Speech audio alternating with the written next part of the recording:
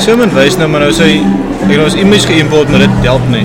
Ek gaan nou net as die naams ons afval en Matthew chapter 9, the end of Matthew 9, and we're going to go into Matthew 10 today.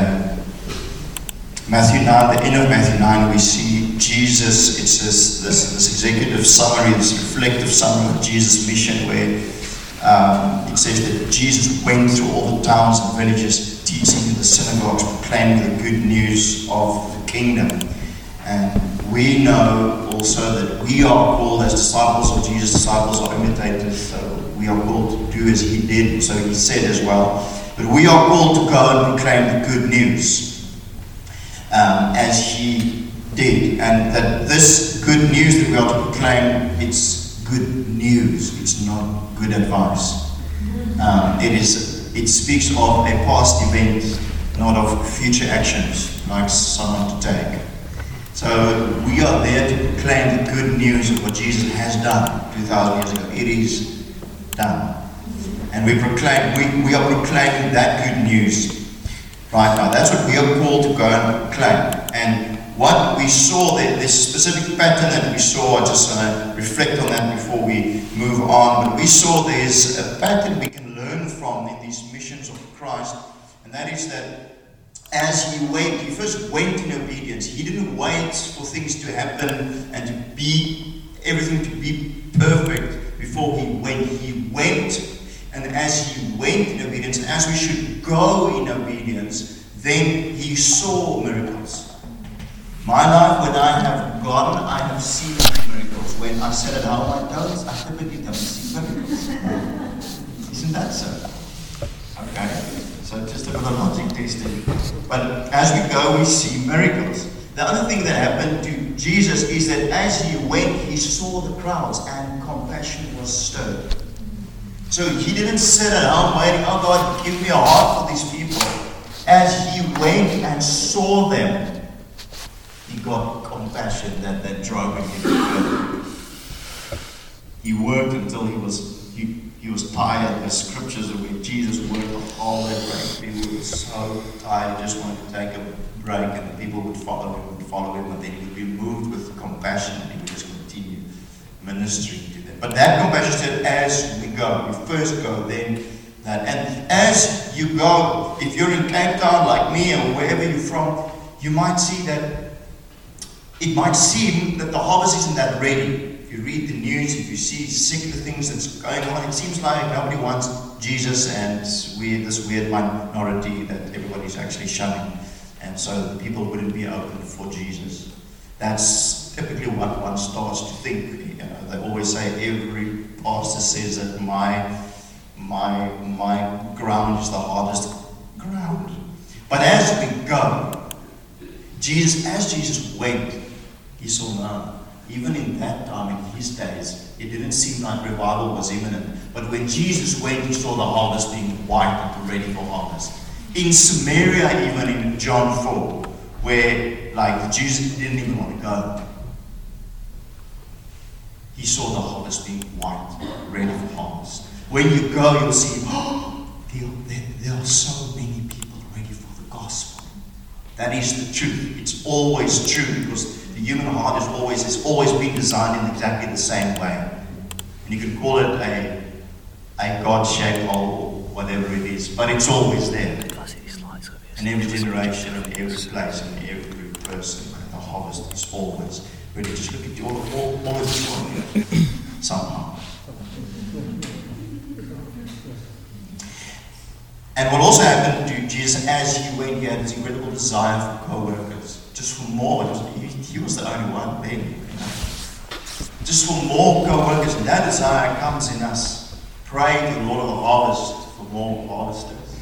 That desire comes to us as we go. So these beautiful things start happening as we go. We see miracles, the compassion is stirred. The harvest is actually ready. Our view changes. And we desire and start praying that God would add more people to come to work with us as we go. So we don't wait for these things. We go and see them as we go in obedience. And so the last thing that I want to reflect on is this, that the Apostle Paul wrote and says that the gospel is is a stumbling block to the Jews, and it's foolishness to the Greeks. Okay, the Greeks were the intellectuals of the day, and so sharing about someone that came to die for your sins on a cross seems like a story that the Greeks would think is foolishness. And like Charlene said, sometimes you don't want to share because these people are smart. I'm going to share a story about someone who died on a cross, and I hope you believe it. And the enemy comes in us, and he actually makes us ashamed of this story. But all of you sitting here, well, you're saved by that story. Somehow that story has an impact on the human heart like nothing else. And when that story hits home, that's the only way in which you can be transformed, is through hearing and then recognizing that there is truth in the gospel of Jesus Christ, and then receiving that, and everything changes. It's the only way. But are we willing in this environment in Cape Town? We work with the Greeks. We are Greeks.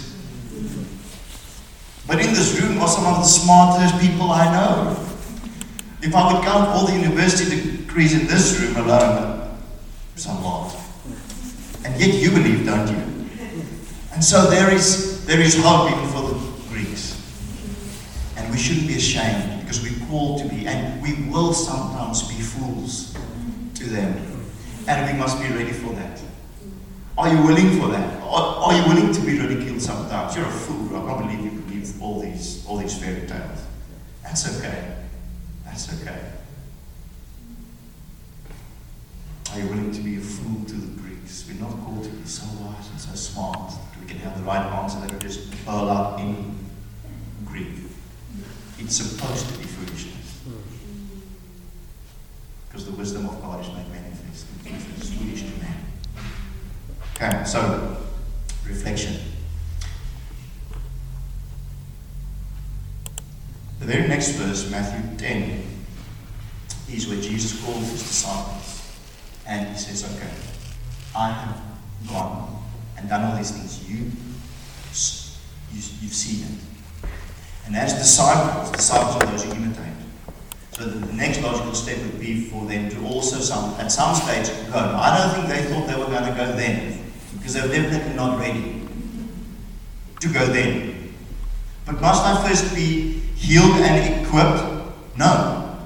You must be called and empowered. There's a difference. Sometimes we're like, I'm too broken on the inside, I can't go. Well, Peter was still terribly broken, still having in his heart the right kind of mindset that would deny Jesus. Judas was one of the 12 who went and did miracles, and he betrayed him. And the apostles still to the Last Supper argued about who of them would be the greatest. Their hearts were not healed. Yet long before all those things played out and happened, Jesus already empowered them with the Holy Spirit and sent them out. So don't say to God, I can't go yet because I'm not yet healed and restored. I can assure you that you'll get a lot of those healing as you go. Because that's how God works. He uses the foolish things of this world to put to shame the wise. Do you have to be equipped? Equipping is fantastic, and it's the work of the fivefold ministers to equip you. And that's what I'm trying to do right now, and that's what we're trying to do in church. But should you be, is that a prerequisite before you should go? No. Because he sent them out in Matthew 10. From Matthew 11, he only starts teaching them parables. And all the lessons and things he taught them towards the end of Matthew and after 11, he sent them out before that. And that's a good lesson for us. That you don't wait until all the courses are done and then you try to go. No, you go. And that will encourage you all the more to learn more. So, we go. Not ready yet. We are his disciples, called to walk in the way that he walks. 1 John 2, 5b to 6 says that those, more or less, I'm paraphrasing, but those who claim to know him must walk in the exact same way that he walked. Is that a challenging scripture, or what? Those who claim to know him must walk in the same way that he walked. That's what it says. So how's your walk?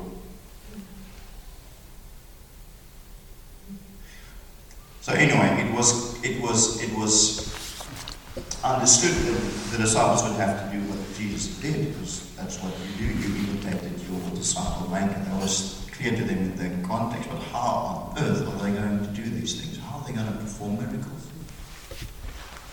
But God gives authority to us. God gave authority to them. He called them to himself, and he gave them authority over unclean spirits to cast them out and heal every disease and every affliction.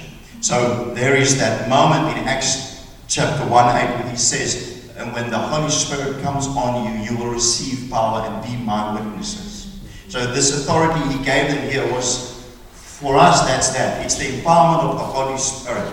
The Acts 1:8 thing. The Holy Spirit is given to us in the context of witnessing. Acts 1:8.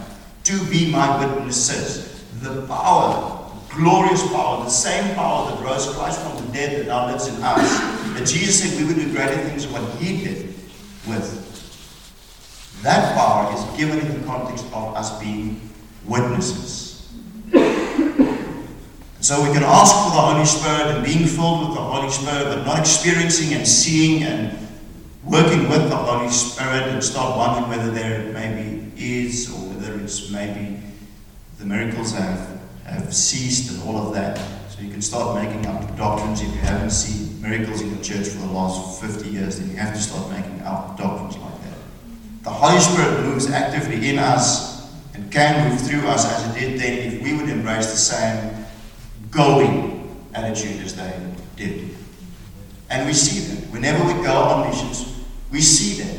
We see a supernatural enablement different to what it normally is if you're just hanging around, having your normal day. So, Acts chapter 1:8 is the cry for us. It should be our cry to God, so God, fill us with your Holy Spirit. We are baptized with the Spirit maybe once. It's a doctrinal issue for a different day, but it says we should be continually filled with the Holy Spirit. In Acts 1, Acts 2, they were filled with the Holy Spirit. Acts 2 at Pentecost. Acts 3, Acts 4, and Acts 4 when Peter was released from jail, they were filled with the Holy Spirit again, just 2 chapters later. You are continually filled, Ephesians 5:18-20, continually filled with the Holy Spirit. So you're asking for him in that moment. Before I preach and say, oh God, Holy Spirit, I need you to proclaim your truth. I need to be filled with you now. It should be a discipline in our hearts to ask to be filled with the Holy Spirit because we're on his mission. So we are empowered by him and should go as he went. That's the first thing we read in verse 1.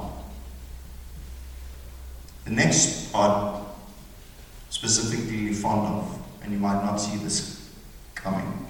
The next part, he mentions the names of the 12 apostles. These were the names of the apostles that were sent out. Simon was called Peter, Andrew his brother, James, the son of Zebedee, and John, his brother, Philip and Bartholomew, Thomas and Matthew, the tax collector, James the son of Alphaeus and Thaddeus, Simon the Zealot, and Judas Iscariot who betrayed him. You are not forgotten in God's mission. Your name is important to God while on his mission. His eyes are on you. You are not just one of the masses that needs to go out and harvest, but he makes mention of you. He makes mention of the names. We see endless genealogies in the Bible, and Paul and Romans greeting so many people by name.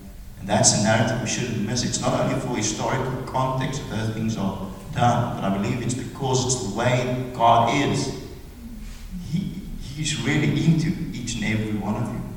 And when we're speaking harvest and you going, his eyes is on you. Celebrating and acknowledging, recognized by God, celebrated and supported by him and his angels on this mission.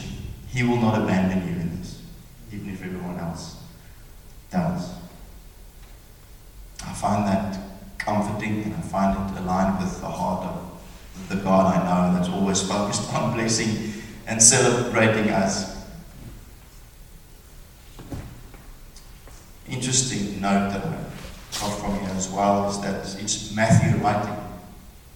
And it's important to note that it's important for us to make ourselves small in this and not make too much of ourselves, even though God recognizes us. If we have the opportunity to not make too much of ourselves.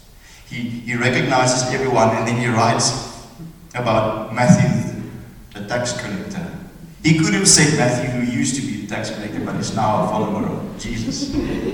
He could have said, but he just said, I'm a wretched sinner, but somehow I was called by Jesus. And at that stage in the narrative, he's probably thinking back on this, thinking, I still had a lot of tax collecting in me back then, so it's better for me to just say I was a tax collector. He's making himself small. So it's important for us to make ourselves small in the mission of God, but to know that God has got your name, and He's not going to forget you while on His mission.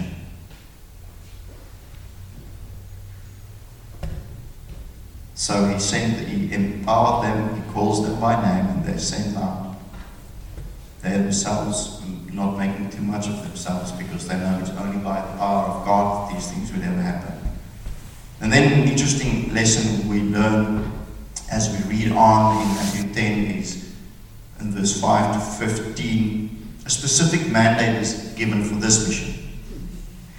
And it's important to note because often people would read this as kind of a generalized mandate for missions, which it isn't. It's that mission. There were other missions, because in this mission he instructed them to go nowhere among the Gentiles or into no town of the Samaritans. But Jesus had a mission to Samaria also. So that was a different mission. And there was the Macedonian man calling Paul, and Paul witnessed to the Gentiles.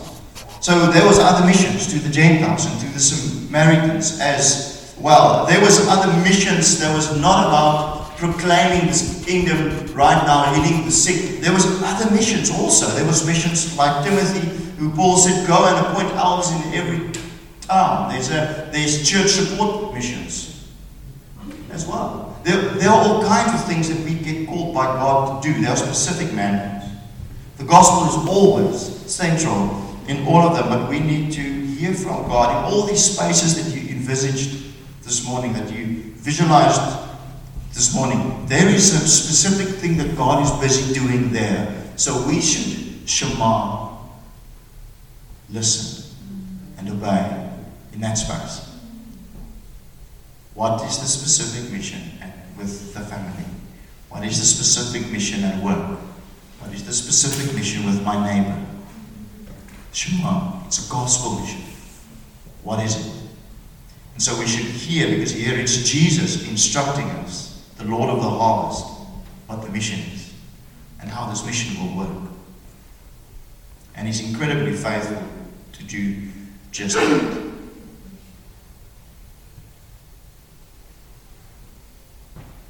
I remember one time we went to Malawi on a mission, and obviously we prayed before, and as we do now for India. And everything I've learned, everything that we receive in prayer now is what I want in my pocket as the plan and agenda for our mission.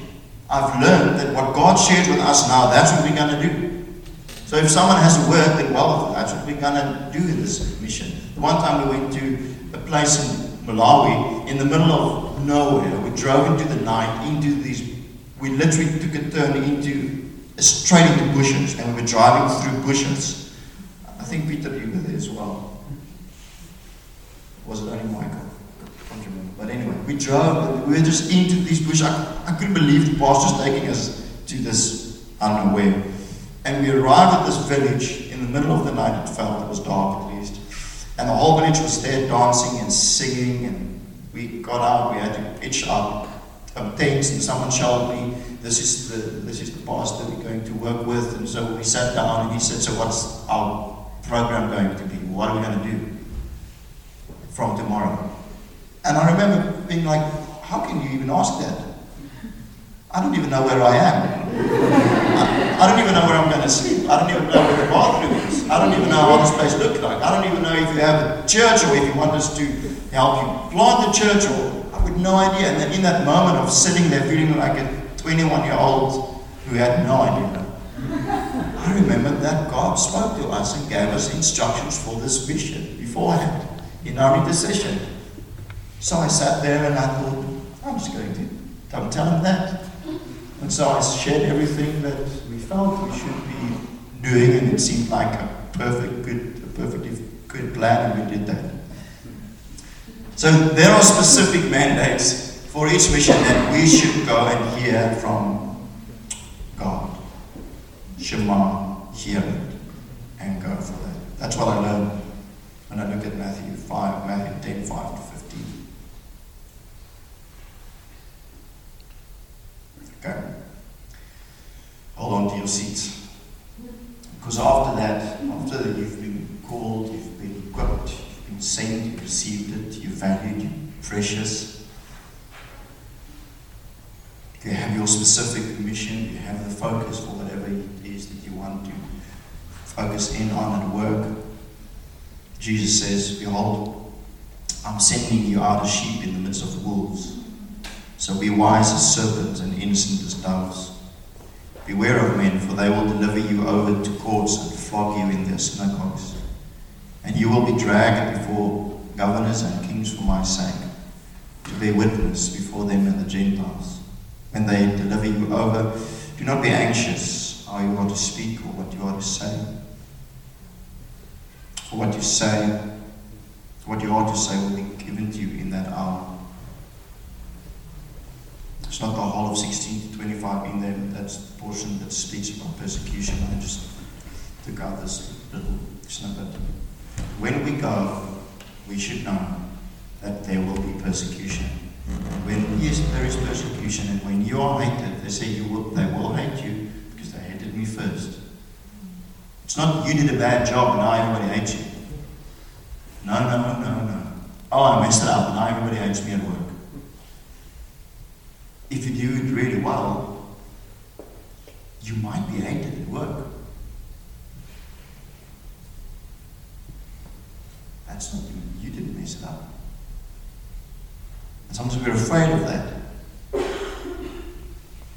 As sheep, I like all these animals. Sheep in the middle of wolves, so be wise as serpents and innocent as doves. And I was trying to imagine sheep acting like serpents and doves at the same time. It's quite a cool kind of a sheep. And there's this little story that Daniel loves too much called Shaun the Sheep. Any parents who know Shaun the Sheep? I think Shaun the Sheep is that kind of a sheep. He's a sheep, and he knows it. But he's quite cunning. Most of the time, rather innocent. But it just speaks to the fact that on mission, and we're always on mission, and this is why we need specific instructions for the neighbors and for work and for family. We need these things because we're on mission there. And we should be with God in those spaces, sensitive with the Holy Spirit. And when we are on those missions, we should know that we are like sheep in the midst of wolves. Recognize that. Be careful and be smart. It says here, be careful and be smart. But don't compromise. It's no use to go to jail for a stupid reason. Okay? Or to just prove to everyone that you're amazing. So you go out with your loudspeaker in the middle of Saudi Arabia, and there you go.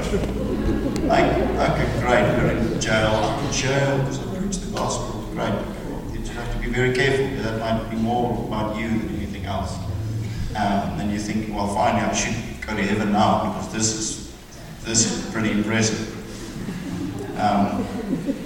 That's not going to be good enough. I do that. But it's no reason going to jail for stupid reason. But there's a great need for more Christians to go to jail for great reasons and for gospel reasons. So we should be smart and careful. We shouldn't compromise. That's what he's saying. And like sheep, not like wolves, a sheep is ready to be slaughtered when the time is come. A wolf is there to devour others, to make the most for himself.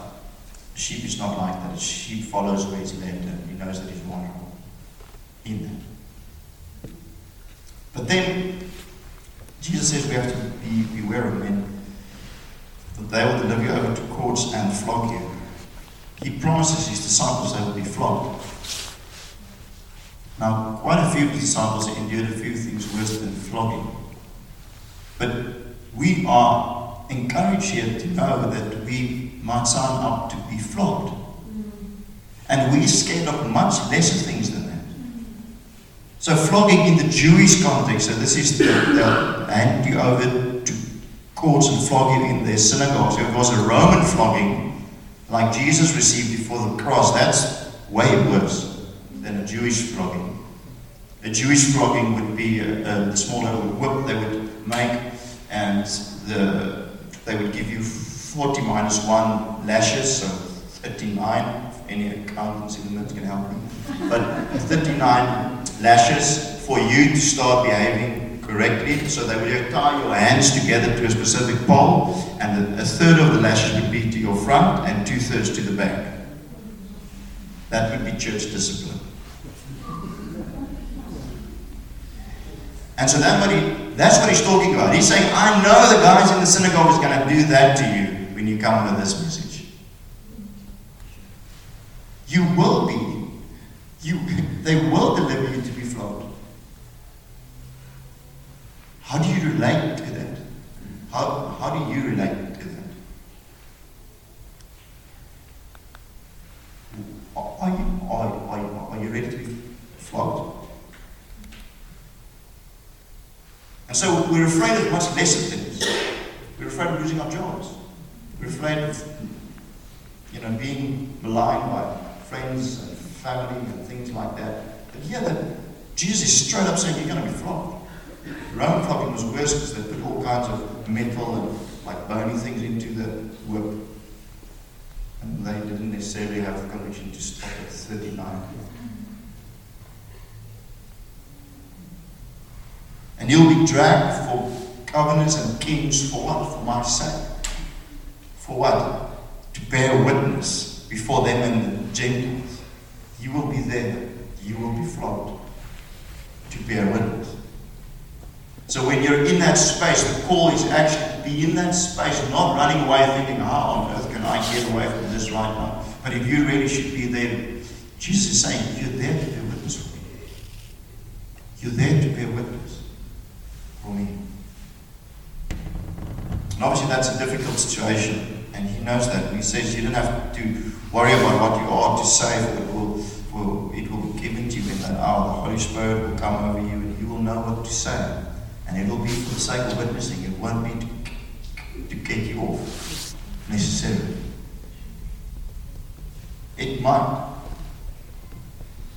actually get you off as well. It often happens. But I think we should just recognize the fact that this is the cost we're counting. This is the cost the first disciples had to count when they said yes, our lives.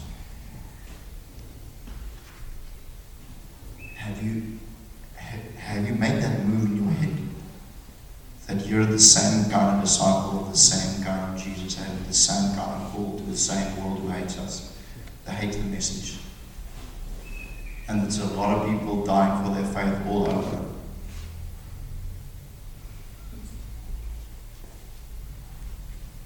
How do you reflect on that?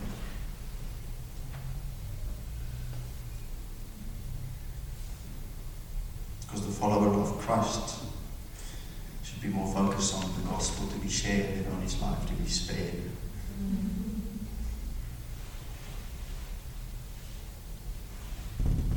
That sounds like the Craig can fit that into one of his son. Do you really believe it that bad? Or if it would come to that, you'd be like, okay, cool, this was a cool game, but I don't believe it like that. I don't really believe it to that point. Ask yourself that question. What are you going to do at that point? Are you going to say, no, shucks, now I doubt everything? I wonder whether I should drop out.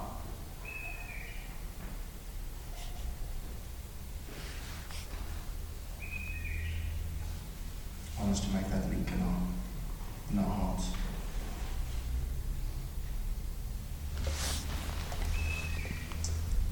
Then, the second last bit,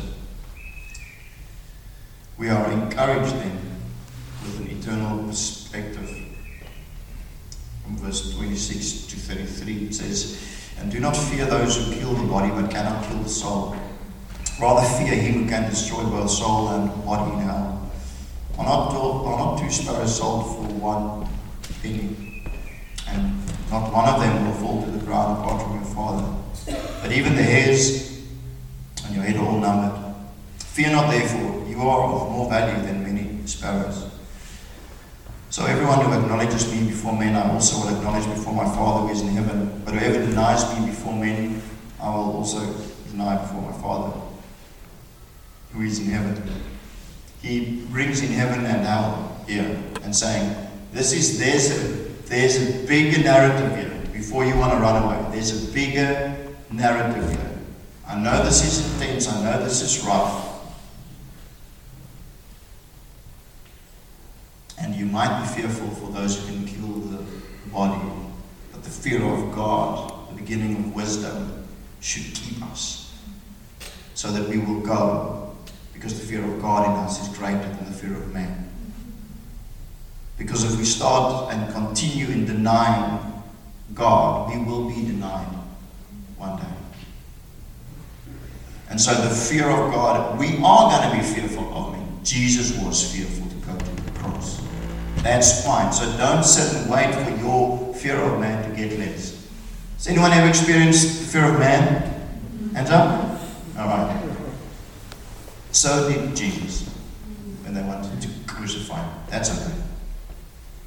The fear of God should be great. Should be the greater reality. He says, fear that rather. That's the first thing. So that we're not stopped by the fear of man, but we go forward because of the fear of God. The second thing he says there is that the same God that you do fear, I want you to know that you are of incredible value to him. He's not out to destroy you. He's out to save you and bless you. You're of incredible value to him. He is the judge that will judge at the end. And there is a heaven and a hell. And some who reject him will end up in hell. And some who does not reject him will go to heaven. And hopefully those are more than the others. And that's our word to label with him in that. But he is that God.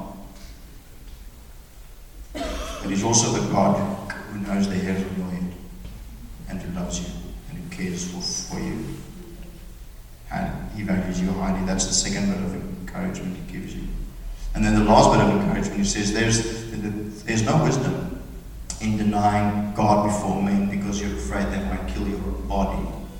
If that very act of denying God might be the thing that gets you eternally into eternal death. So it doesn't make logical sense for you to deny him because you're afraid of your body or your life. If there is a greater reality at stake, if you would deny him, you will deny him before the Father. Now, this kind of, and I just want to clarify this, it sounds like an unforgivable sin. Right? So have you ever denied him? So then, what then? That means he's going to deny you. Well, it also says that everyone who acknowledges him before men, have you acknowledged him? Which one will win at the end of the day? So it's definitely not the unforgivable sin, but it is a very dangerous one. It's one that if you would persist in that to save your life, that it would become the unforgivable sin if you would persist in denying Jesus.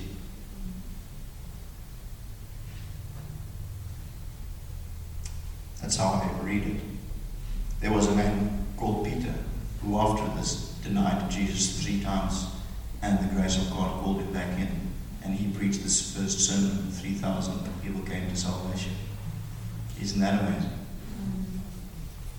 So don't make more of this than you should. Don't make less of this either. There's a story of one of my French ancestors who wrote the whole journey of how they were persecuted as French Huguenots back there, and he was actually locked up away from his family in a small little room that he couldn't lie straight to sleep. I think he was in there for 9 months. And then he thought his family would by now be dead because his wife, the ones tried burning her, they were unsuccessful. And so he thought, I just have to get to my family. So he became a little bit mad in that cell for 9 months. And then one day they came to him with a resolution and said, if you sign this, you can go back out again. And he knew what it was. He knew it conceded to him saying, I'm Roman Catholic again. So, but he didn't look at it. He just thought, I'm going to go to my family, and he signed it. And he left. And they released him. The trauma in his soul that he writes, it's unbearable. He says, he thought, is it all over now? Is it all over? Like, am I going to go to hell? You know, and how people would counsel him and would help him through that and would try to convince him that there is a God who forgives our sin and that you're a weak man and he doesn't do and so I do believe there is forgiveness for real repentance in these instances, and that's the end of his story as well. But what he went through, the valley of death he went through because of that is great. And I think God would have us be spared of that. Because if we continue in that way, we might sear our conscience and actually walk away from God. So here he's encouraging us to fear God more than men, that he really cares for us, and that it makes no logical sense to avoid to die physically, but die eternally. And then to close off, verse 38, 39, the missionaries, the orientation of the missionary, you can say. Jesus wraps up this discourse in a way. And he says, whoever does not take his cross and follow me is not worthy of me. Whoever finds his life will lose it, and whoever loses his life for my sake will find it. Whoever does not take his cross. Now, they didn't know then that he would go to the cross. We know that. But the cross, all they knew about that is that it's the way that you die. It's the most painful way to die. So they were called to take up the same cross as he did. So if you do not, you're not worthy of me. It asks the same question as the one that we've been asking all along. Have you really signed up for this? Is your faith worth this to you? For whoever finds his life will lose it, and whoever loses his life for my sake will find it. If we focus on our life, it says it leads to death. But if we focus on following, it leads to life. He came so we may have life in abundance. But if we mistake that and try to figure out our own abundance, how can I be found? How can my life work out? How can I have a lot of peace and joy and everything I want?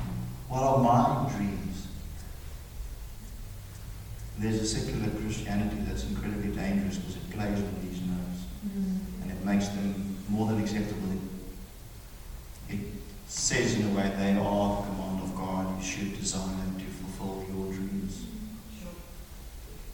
More often than not, they're just idols that we are chasing. Because if you ask yourself how much of that is about expanding the kingdom of God and the gospel, and can you really tell me how you received it from Jesus?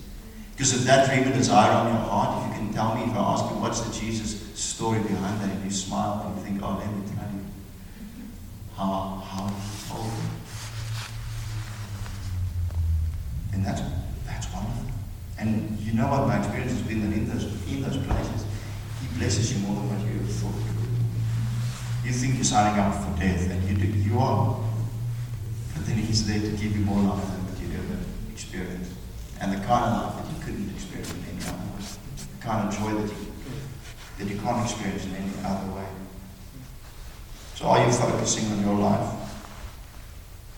this morning? Or are you focusing on following as he leads for his name's sake, to proclaim his name. A life concerned with God's mission is a life I'm concerned about your own. A life concerned with God's mission is a life I'm concerned about your own. Let God be the one who knows how many hairs is on your head. And you let that go to him.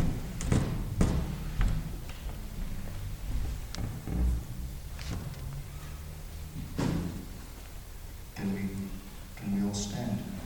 We're going to pray a blessing to this morning.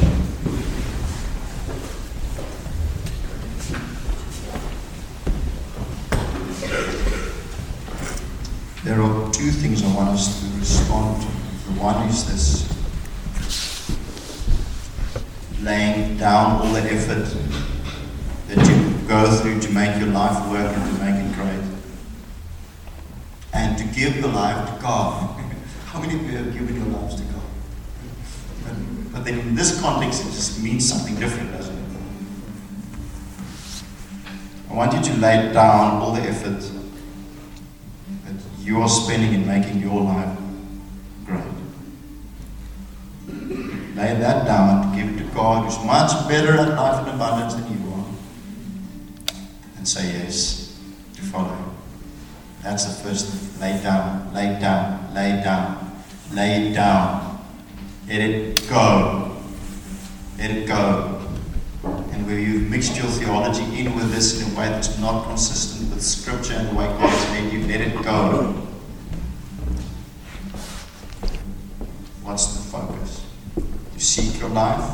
You want to find your life because you will lose it. If you don't care about it, you start losing it for His name's sake. You'll find life. You'll find Him.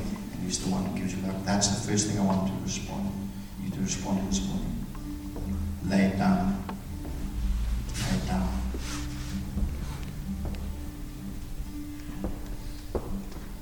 Is there anyone who needs to lay that down right now? You can just raise your hands, both of them. I want to lay it down, Lord. I'm making effort in my life. I'm making so much effort on my life.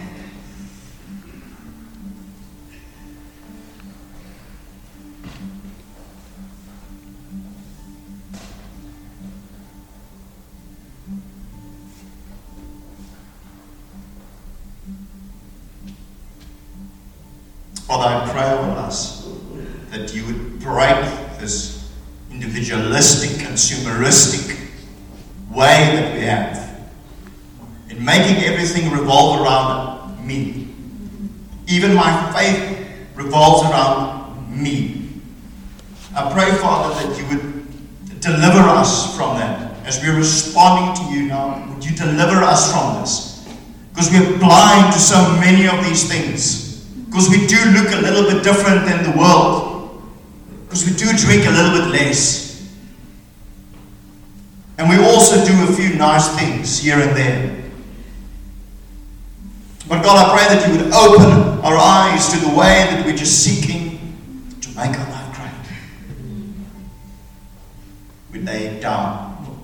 We lay it down before you. I lay my life down before you. You have free reign to search me, know, see if there's any wicked way in me, and lead me in the way of the everlasting. You see every one of us responding in this, laying our lives down this morning, saying, God, I picked up some of it again.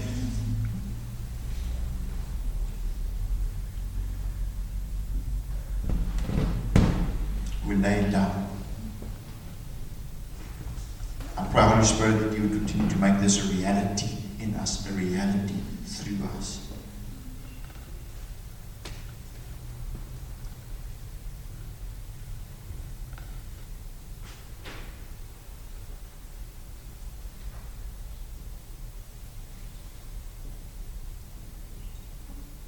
In responding to this, we're going to have communion now before we're going to move to the next part. If the ushers can hand out the communion, that would be great. Just keep your focus on Jesus.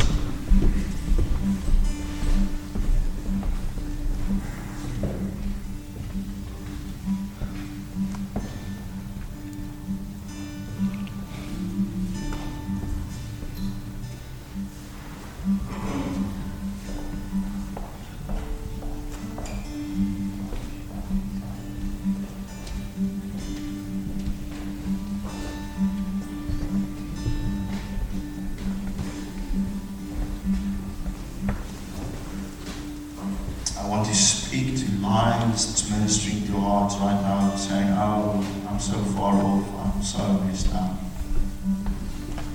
I can't even respond to this message. I speak to those lies that comes from the devil. And I thank you that we can be reminded of your disciples that were lost and broken men that you chose and empowered, and you just need a yes from us. You can run 1,000,000 miles away from God, but it only takes one step to be back. You don't have to run the 100 million miles back. It's one step in your back, always.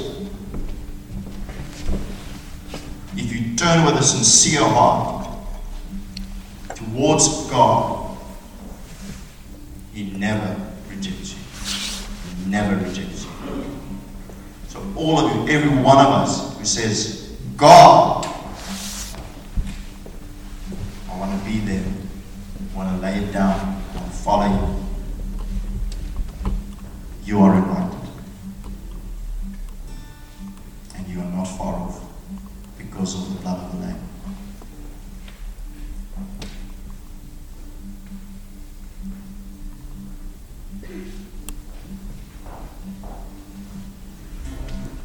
And so there is a man, Jesus Christ, who is also fully God,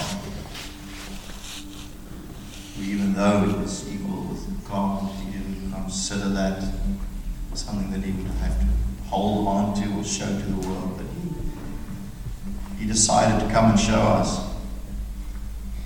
who he is, and he's inviting us into that same way of living, where he laid down all of his comforts in heaven, came to earth as a servant, and he was obedient. He was obedient to death, even death on the cross. And so we should have the same mind as what he had.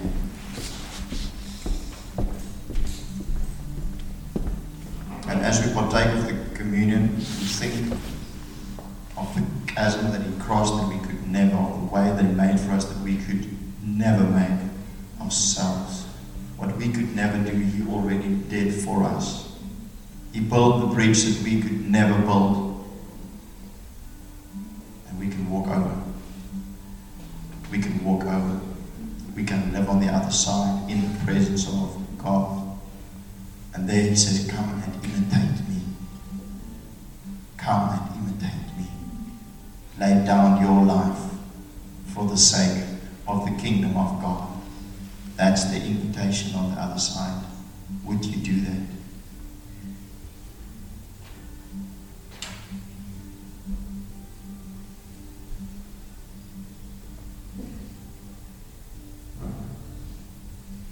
I want you to take the wafer, piece of bread, and to remember Christ in his sufferings, how his body was broken, how he allowed that.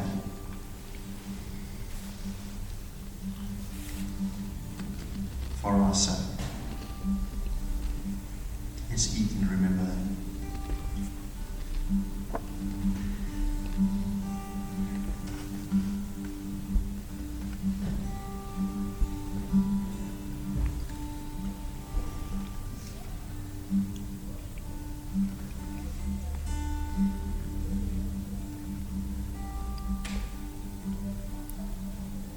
And the blood that flowed, that washes all our sin away, the perfect sacrifice. Lord, we receive it this morning with great and thankful hearts that we can be washed by your blood.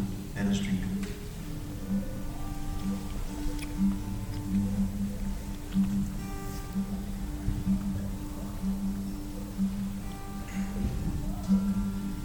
Yes, Lord, I thank you that you laid it all down. And so, in this moment, the response of my heart towards you, I say, oh Lord, I want to imitate you and I want to lay it all down. You hear the echoes in our hearts, God, would you work on it? Would you breathe on us? And from here we say, Lord, that we need the empowerment of your Holy Spirit to accompany our yes. We need to be filled with your Holy Spirit. You want to be filled with the Holy Spirit with me this morning. It's the cry in your heart, and God sees the cry in your heart this morning for that.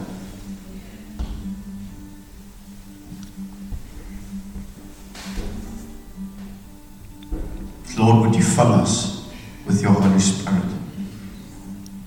Would you fill us with your Holy Spirit? Would you fill me with your Holy Spirit, Lord? Would you fill me afresh with your Holy Spirit so that I can be a witness?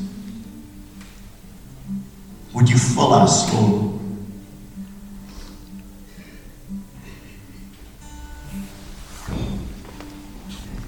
Whatever the cry in your heart is, bring it to God.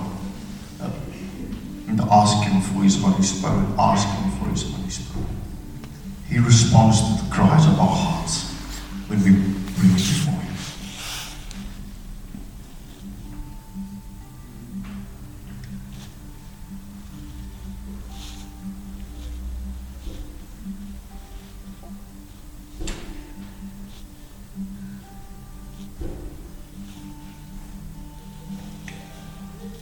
After Peter was released from jail, he prayed and he said, "Now, Lord, consider their threats and enable your servant to speak your word with great boldness."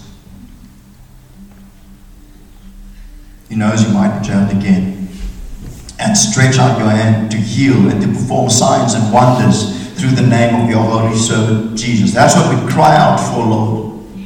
That even though we're going to enter as sheep in the midst of wolves, where we might be jailed again somehow, whatever that means, we pray for the empowerment of your Holy Spirit, that we would see signs and wonders and healings in the name of Jesus. And after they prayed, it says the place where they were meeting was shaken, and they were all filled with the Holy Spirit and spoke the word of God boldly. Would you fill us, Lord, so we can speak your word boldly? I pray for this in Jesus' name.